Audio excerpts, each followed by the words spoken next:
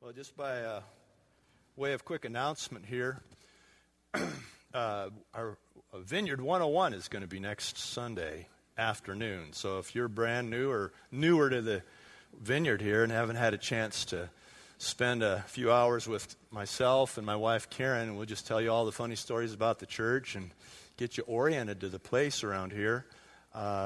Let you know kind of how it all works, how you can become more involved if you choose to. You're always in control of that. But that'll be next Sunday afternoon at 2 o'clock. Goes till 6. We have some pizza. We have a great time. And so you just need to sign up for that so we know how much pizza to order or whatever we're having. Sometimes I say that and it's on different food. But go ahead and check that and drop that in the offering basket when it goes. No, too late for that. Drop it off at the front desk out there. And or just tell somebody out there you'd like to sign up for Vineyard 101. It's all on this little insert here. Okay? Well, we want to spend a few moments in prayer before I preach and just pray. We have so much going on, and you guys are praying so well. I just am struck with that every now and then, how well you pray. You know, there's certain things that I think a pastor who's paying attention can kind of pick up on. And you guys are good prayers. And you pray at all kinds of different times. And you pray in groups and you pray alone. And I can tell that there's just a lot of good prayer going on in this church. And so I commend you for that and encourage you to stay with it. You're never doing the wrong thing when you're praying, right? All right, so just stay with it and pray for the things that occur to you. Pray for things you know about. Just ask the Lord to speak to you about what to pray for, and He'll tell you. He'll draw you right into really wonderful places where you can pray. You know, last week we had a terrific time of prayer for people who had, diagnoses that were life-threatening, and it was fantastic. And it was partly, but not wholly motivated by Lisa Tuggle. Colin Tuggle, our executive pastor, his wife, has been diagnosed again with breast cancer, and she's a breast cancer survivor from several years ago. And so we're praying for her and pray for lots of others.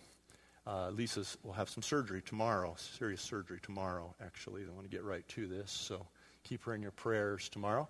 And to top it all off, Colin has the flu, 104-degree temperature in bed today, so just couldn't have possibly come at a worse time for him, So we got some praying to do there, but we've had people, all kinds of people that are breast cancer survivors in this room right here now, and we always need to be praying about these things. And sometimes for one reason or another, they sort of get our attention a little more than the other, but everybody's important to us. Everybody's diagnosis is equally important to us. So I wonder if we could just take a minute just to pray for anybody who's just dealing with some kind of an uncertainty, a threat, physical threat that the enemy is posing against you, or some kind of illness or something. So, Father, we bow now and we release our faith. And I thank you so much for this church and for the praying nature of this church. These people, they just love you and they talk to you and you talk back to them. And I appreciate that so much. And you hear our prayers. This very morning is the result of thousands of prayers that have been prayed over the years. And we thank you for the way that you are a God who hears our prayer. We thank you for how you have heard our prayer for so many over the years who have been seriously sick in one way or another, and you have, in some cases, touched them with unexplainable kinds of healings and miraculous recoveries. In other cases, you have taken them and guided them to the kind of treatment places that have been so good for them. But in either case, Lord, we give you all the praise and glory and honor. And thank you. And thank you. I thank you for those who are in this room right now who are living reminders of your grace and healing power. And we pray, Father, for all those who have these kind of issues and situations in their lives today. And we hold them up to you now as one flock, one group of people who are bound together by bad news maybe, or bad diagnosis, or just a troubling word, and we lift them up to you now. And Lord, maybe it goes beyond the physical. Maybe it goes beyond that to some people who have, learned that their marriage is over, or their job is ending, or something sort of hovering over them. And we lift them up to you as one one flock, Lord, now. And we ask you to move by the power of your Holy Spirit, the victorious power of the shed blood of Jesus, his triumphal resurrection, all these things, Lord, we pray now for them in his name. Amen. Amen. Keep praying, keep praying, keep praying. So we've been working through lately some of the I am statements of the Bible, and we've been working through the I am statements of Jesus in particular, when Jesus said, I am this and I am that, and our interest in it lies mainly in the fact that, God described himself or named himself in the First Testament as I am. And so everything proceeds from that. And so when Jesus came and started using these incredible, audacious statements, he really got the attention of his adversaries. And when I look through the Gospels, the four Gospels, I can find 18 or maybe even 20 different statements of Jesus in which he said, I am this and I am that. And in each of these cases, Jesus gave us an essential look into his nature. This is so critically important for us to get. It's like Jesus is kind of letting us peek under the robe a little bit and see his glory. It's like, peek, and his glory comes out. And the nature of Jesus is revealed to us in these I am statements. And it's so important for us as believers, as disciples of Jesus, to let these I am statements come in. Because it's the nature, listen now, it's the nature of a person that defines our relationship with them, isn't it? Did you hear me? It's really the true nature of a person that defines our relationship with them. It's who they really are when they're not trying to be somebody. You know what I'm talking about? How many of you, like me, can sort of be somebody better than you really are for a little while? Raise your hand. But then you forget. and then you default back to your normal self. Is that right? And I pray that by the action of the Word of God in you and the Spirit of God living in you, that nature is improving. It's being sanctified, as the Bible says. And you're seeing more and more of the fruit of the Spirit emerging from your life, very naturally, love, joy, peace, patience, kindness, these kind of things. And that you're noticing that this is happening without trying to do it. Because that means that your nature is changing, your nature is substantially growing. But in reality, it's the true nature of a person that over time will define your relationship with them, because eventually their true nature will come out. And try as you might to give them the benefit of the doubt or create opportunities for them not to be that way, in fact, we live by our nature. And so when Jesus is showing us these I am statements, he's showing us something about his nature. I mean, I wouldn't say that, Jesus had to try to be good. It's not quite in that way, but he's showing us who he is. Therefore, it characterizes the kind of relationship that we're going to have with him. Does that make sense? So that's why I think it's critically important. It's part of why living as a Christian cannot be seen simply as a matter of changing our behaviors. It kind of comes off that way sometimes, doesn't it? You just got to stop doing that and start doing these things.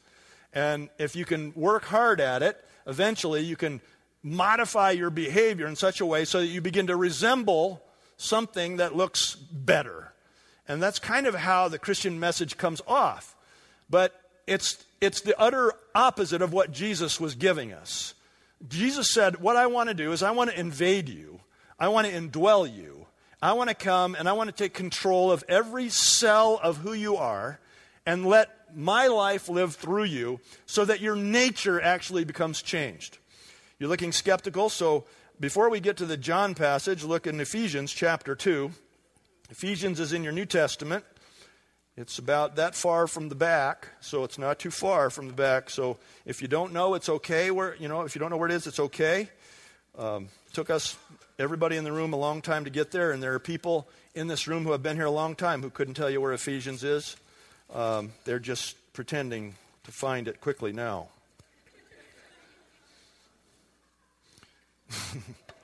Some apparently aren't even looking. Some are just letting their wives turn to the page. Effective delegation. Very nice. Oh, I could go so many wrong places. Ephesians chapter 2. I want to show you something about nature, and then we'll get back to the talk about Jesus. It's all time sensitive. We'll be fine. Ephesians chapter 2, verse 1. As for you, and this is Paul talking to a group of people who are now Christians. So they weren't Christians because nobody was, and now they are. And he says, as for you, these Gentiles, you were dead in your transgressions and sins. Why? Because that's how we come. We come dead. I know our bodies are moving, but spiritually we're dead. We come dead. In which you used to live, so we're active at it. In which you followed the ways of this world and the ruler of the kingdom of the air, the spirit who is now at work in those who are disobedient. All of us, see, it's a universal condition, this coming broken. All of us also lived among them at one time. Paul's including himself when he says us. And here he was, this super Jew. And he says, I was that way too. Didn't know it. He said, all of us also lived among them at one time, gratifying the cravings of our sinful nature and following its desires and thoughts. So that was the nature of our lives. It was the course of our lives. But look what happens next. Like the rest, we were by nature objects of God's wrath. So by nature, by the nature of the human condition, the broken, sinful condition, we are born on the wrath side of the equation. By nature. By nature. But, I love that, but, that says something is going to be an exception to this or somehow change it. But, because of his great love for us, there you go, all of what's about to happen to your nature is motivated by God's love for you. Okay? Because he effectively has a wrath on sinful humanity because he's holy, he's righteous. This is his justice. But he says, but because of his great love for us, God who is rich in mercy, say mercy, made us alive with Christ even when we were dead in our transgressions. So our nature changed. We had a dead nature, object of God's wrath by nature, and because of God's love for us and the mercy extended to us through Jesus, and you responded to that, so he made you alive. You came dead, now you're alive. So this explains some of the difference you're experiencing. It is by grace you have been saved. So you can't do this on your own. There's no way. You don't even come with the material, the raw material to change your nature. You're born broken, and you don't come with the capacity to fix yourself. But good news, Jesus came to fix us. It is by grace then you have been saved, and God raised, past tense, raised us up with Christ and seated, past tense, us with him in the heavenly realms in Christ Jesus. So effectively, your nature, you're born as an object of God's wrath. You're born following your passions, your desires, your sinful desires. You're born that way. But because of Christ, your nature has changed, so you're not here anymore. Now you're here. Raised us, seated us with God in the heavenly realms, and seated us with him, with Christ Jesus, in order that in the coming ages, so we're seated there, in the kingdom realm, but in the coming ages, you'll like this part, Pat, in the coming ages, it's coming. Is it coming? It's coming. In the coming ages, he might show the incomparable riches of his grace expressed in his kindness to us by Christ Jesus. What we're getting right now, when you have those Holy Spirit moments with God, that's like a crumb on the floor compared to what's coming. That's like a crumb on the floor compared to what's coming. Now, I've been totally knocked out by these crumbs. I think I'm going to spend all of eternity unconscious. Because it says, what's coming is incomparably greater than what we've already experienced. For it is by grace you have been saved through faith, and this is not from yourselves, it is the gift of God, not by works, so that no one can boast. Verse 10, for we are God's workmanship. Look, how did we start this verse? You were dead, you were by nature objects of God's wrath, and now he says, for we are now God's workmanship, created in Christ Jesus to do good works, which God has prepared in advance for us to do. So there's a fundamental flipping of the nature of a person because of the work of Jesus. So now, as we begin to try to walk this thing out, don't try so hard at being a Christian. You don't hear very many preachers say that, I know. Don't try so hard. What you want to do is you want to invite Jesus to continue to change the nature, change the hard drive inside of you so that you act as a Christian, so that you act in the ways that are consistent with the indwelling of Jesus inside of you. Jesus said, if you abide in me and I in you, you will bear much fruit. He didn't say if you try to bear fruit, you will bear much fruit. He said, if any man abides in me and I in him, he will bear much fruit. You getting this? So it's the nature. It's your nature that God wants to change. And you say, it sounds kind of scandalous to tell people not to try. Shouldn't we try while we're waiting? No! Because if you try, you will settle for your own success. If you try, the harder you try, I pray to God you're not successful. Because you will settle for your own success. And that becomes an artificial person. It's the nature that needs to be changed. And Jesus came along and he made these I am statements. He says, I want to show you my nature. Why? Because I want to live inside of you. And to a large extent, his nature becomes our nature. So that I'm persuaded that out of all the statements I have seen, the I am statements of the gospel, the only one that we can't expect to be living through us is this first one, I am God. We don't ever get to be God. We don't get to be God. We get to be indwelt by God. But all of these other things, we have a capacity for Jesus to express in a very real way through our own natures. I am. So Jesus makes these I am statements, and they reveal essential truths about his inner nature. And why was he doing this? Do you remember? Let's go back to John now, which is our principal passage. Do you remember why he was doing this? Anybody?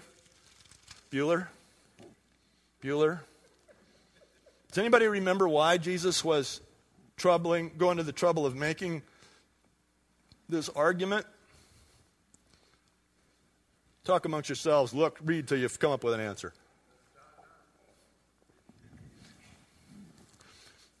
Don't give me math. Don't give me numbers. Come on. You guys know. Pardon me? Thank you, Carl Weidman. You may go. Congratulations on your new baby, by the way. 2 girls in a row. I do. Because the Pharisees were questioning the nature of Jesus. And so he starts making these, well, here's who I am, here's who I am, here's who I am. I am God. I am the light of the world. Last week, I am the gate. I'm going to move you from one reality to another, and you're going to pass through me. Today, I am the good shepherd. John chapter 10. John chapter 10. We'll start in verse 11. Jesus said, I am the good shepherd. The good shepherd lays down his life for the sheep. The hired hand is not the shepherd who owns the sheep. So when he sees the wolf coming, he abandons the sheep and runs away. Then the wolf attacks the flock and scatters it. The man runs away because he is a hired hand and cares nothing for the sheep. I am the good shepherd, he said. I know my sheep, and my sheep know me. Just as the Father knows me and I know the Father, that I lay down my life for the sheep. I have other sheep that are not of this sheep pen. That'll blow your mind. So many directions you can go with that. I don't know the right answer. I must bring them also. They too will listen to my voice, and there shall be one flock and one shepherd.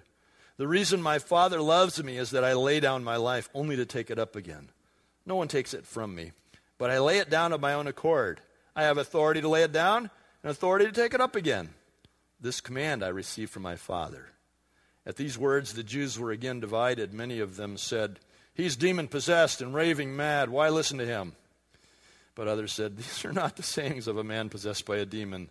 And by the way, can a demon open the eyes of the blind? Which was the whole thing that happened in the midst of this argument, right? Jesus said, I'm the good shepherd. The context is he's finishing the debate.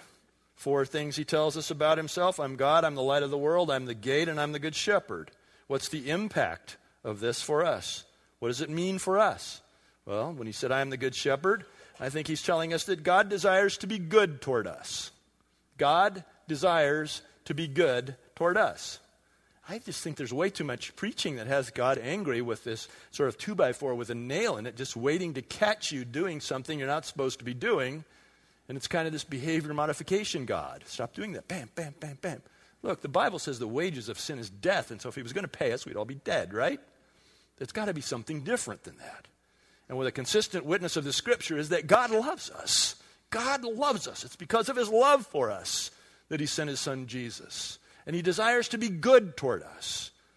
The Bible says in Psalm 34:8, taste and see that the Lord is good. Good. He says, just try me. Just come close. If you come close to God and it's not good, you haven't come close to God. Did you hear that? If you draw near to God and it turns out not to be good, you didn't draw near to God. Because Jesus said, I'm the good shepherd. Rich young ruler came to Jesus and said, good teacher. And he said, why do you call me good? He says, no one is good except God alone. God, in his perfection, is good. Some of us have had some rare good moments with one another, right? Where something happens where the best of our nature merges with the best of someone else's nature, and we're in some kind of a great, good space. And yet that hardly compares to the goodness of God coming flooding into our lives. In times of adversity, in times of tragedy, in times of difficulty, in times of uncertainty, just invite the goodness of God. Would you just come and be good here among us? Since it's the essential nature that God is good, it's part of his nature, it's the only thing he can be. If God were not being good, he would temporarily not be being himself.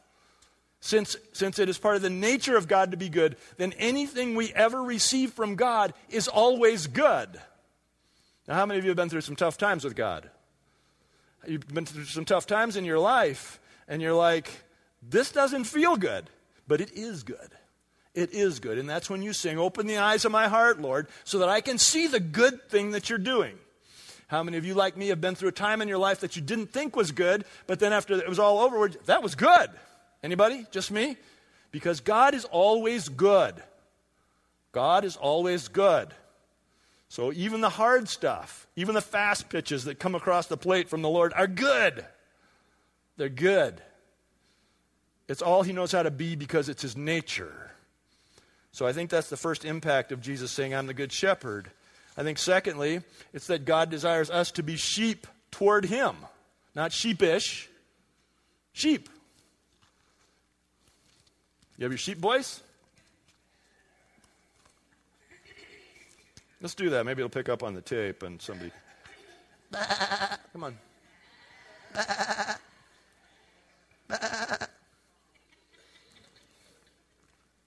You guys are pathetic. Psalm 100 in your Bibles. My favorite spots. Shout for joy to the Lord, all the earth, the Bible says. Shout for joy to the Lord, all the earth. Worship the Lord with gladness. Come before him with joyful songs. Know that the Lord is God. It is he who made us, and we are his. We are his people. What? The sheep of his pasture. We are the sheep of his pasture. It goes on. Enter his gates with thanksgiving. The gates. Now, are you getting this? The gate that we talked about last time. The gate, you come in. Pass through, enter his gates with thanksgiving and his courts with praise. Give thanks to him and praise his name, for the Lord is good. Told ya. And his love endures forever. His faithfulness continues through all generations. You know, I've read various commentaries over the years about the sheep metaphor in the Bible. And I'm persuaded that most of them are written by people who have never been around livestock. They're really romanticized and stuff, And Karen and I have to admit, we've never raised sheep. We're presently raising cattle and horses, and we've raised also hogs and chickens and the whole thing out on our little farm out there. We've never raised sheep. But you know what? Livestock are livestock. And there's two things about the livestock and the sheep that I think that we should think about for ourselves. First of all, they are totally dependent. Sheep are totally dependent on the shepherd. Sure, they can possibly fend for themselves if all the conditions are right. But those calves and those horses every day, I get up early to pray. It's funny. I get up early to pray, and I walk around my house when I pray, and the lights are on. It's still dark, and I'm walking around my house.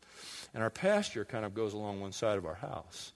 And there's a big window there, and I walk by there, and I always walk when I pray. I'm just not good at sitting still. And I walk and pray. And as the light begins to come up, there are always two horses standing there watching me. They really are. And it becomes distracting. It's like, just a minute, for crying out loud, I'm talking to God here, But they're so dependent. They're just waiting. They're just waiting for me to put on all my stuff and come out and give them hay and do what needs to be done. But they're dependent. And a sheep is dependent on the shepherd. A sheep is dependent on the shepherd. A sheep also has a very uncomplicated relationship with the shepherd. Very uncomplicated. Very, very simplistic, if you will. And I want you to think about how both of those things, dependence and simplicity, go against our normal nature. Because our normal nature is to be independent and complex. Our normal nature is to be independent. I can do it. I'll let you know if I need help. Yes? Don't raise your hand. And the other thing is complicated. We are just good at complicating the simple, are we not? God says this, and because of 17 reasons, we say it's not what he meant. And so I think when God calls us to be sheep toward him, he's inviting a change in our nature. That unless he changes my nature, I can't become dependent on him and simplistic in my relationship with him. I just see a lot of people who are stuck in places of trying to figure God out, and they think when they figure God out, they'll have a relationship with him. Sort of complicating the simplicity of a God who says, I want to be your good shepherd. Third, God desires to have a largely non-religious relationship with us. Here's how I think that. When Jesus said, I'm the good shepherd, he was really messing with these Pharisees. I don't know if you know this or not, but shepherds were considered, among others, to be unclean by the Pharisees. Shepherds were unclean. You know how they had all this clean and unclean, cool and not cool, in, out. They had all this stuff going on. They had all these lists and categories. And shepherds were considered to be part of the unclean batch. And so when Jesus said to them, oh, by the way, I'm God. I'm the light of the world. I'm the gate for the sheep. All right, you're starting to make me nervous. And I'm the good shepherd. He said, I am God coming as an unclean. And he violated the categories of their religion again. He broke into their religious safe and he stole from them. He stole their cherished prejudices. That shepherds were unclean. How could the Son of God, how could Messiah, the long-awaited Messiah, call himself a shepherd? He was unclean. He didn't fit in with their religious paradigm. And I believe that Jesus chose this shepherd imagery intentionally to offend them. To offend them. Why would Jesus offend them? Because he loved them. Because he loved the Pharisees. And he had to break in because he knew that they were dying. This is like spiritual CPR he's given them right here. They're dying. They're gasping for their last breath. They're living on religion and rejecting Jesus. And he's given them CPR. I'm the good shepherd. Ah! I think he chose that on purpose. Because he said, a shepherd has a relationship with his sheep. It's not about a religion. Do you see the systemically hypocritical nature of religion in this? That at the core of religion, it's hypocritical. It has to be. Because nobody can ever live up to the rules of their own religion. Nobody can do it. Nobody can do it. And so it has hypocrisy written into it. One has to pretend that they're being good at their religion when no one can. But it could never be more clear than in this good shepherd thing. Why? If you think about the religion of the Pharisees needed the shepherds to do their job so that they could have lambs to slaughter for their religion. Do you see the hypocrisy of this? You're unclean, but we need you to do your work. We hate you. No, you can't come in. But we need you to do that so that we can have the lambs to slaughter for our religion. You know, when I was a young Christian and trying to sort it all out and not do a very good job of it, and in rural Michigan, at that time, 35 years ago, there was a lot of talk about you don't work on Sunday. I don't know if any of you ever grew up in any of those little pockets, but you don't work on Sunday. I was a nurse's aide at a nursing home, and it's like, that's going to be tough. I think these people need people every day, pretty much. And you could kind of get away with it, but there was always this tension. You don't work on Sunday. And one of the things that just frosted me, I was sure I had this figured out, was that these people many of them would go out to eat after church.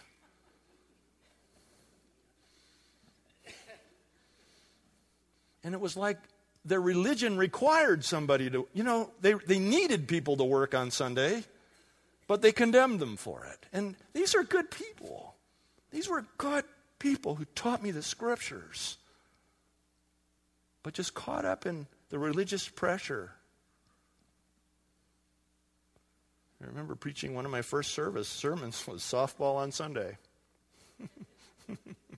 Because it got to the point that you couldn't even play softball on Sunday. It was work. It was fun. It was fellowship. But do you see that religion requires hypocrisy to survive? And I believe Jesus came not to start a new religion. I've said this so many times. But to create a restored relationship. Isaiah chapter 53 verse 6 says, we like sheep have gone astray. We've turned everyone to his own way, but the Lord has laid on him the iniquity of us all. To restore the relationship. If you feel like you're not getting very good at the religion, then I praise God for you. But if you feel like you're not drawing close in a relationship, then I pray for you. That's the nature of the thing. What goodness of God, the Good Shepherd, do you need to receive today? What goodness of God? You just might need a dose of God's goodness. As his son, as his daughter, through the shed blood of Jesus, you may need just a dose of his goodness. What goodness do you need to be able to see in the midst of something that doesn't seem very good right now? You just ask God to mercifully open your eyes so you can see that he's at work. He's got this. He's got this. In what ways do you need to surrender yourself to being a sheep? And going, okay, Lord, I have this huge curiosity to try to figure all these things out, but I'm just going to I'm going to ask you to embrace me as I am in the simplicity of my unknowing. In what ways do you need to seek the Good Shepherd for specific care in your life today? If he's the Good Shepherd, he's there. He has come, the Good Shepherd. My sheep know me, he said. I know them. In what ways do you need to ask him for something specific? Lord, we bow now and thank you for this time together as believers and pray for the continuing power of your Holy Spirit to be here at work among us as we just take a few minutes to respond to you and pray for one another. We thank you for coming and revealing yourself to us in the fullness of who you are. And we pray now, Father, that your Holy Spirit will be very free and feel very free to come and to minister to the needs of your sheep. We are the sheep of your pasture, Lord. We have no other God, and we just pray now that you'll come and move among us. I'd like to ask some of our prayer ministry people to come on up and make yourselves available over on the sides over here. And be here to pray for people who just would like to receive prayer. And you could come to these people for whatever's going on in your life. Whatever's going on this morning, you just want to draw near to him. Let's stand together, church. Prayer ministry people, come on up. If you'd like to receive prayer, then just come on up.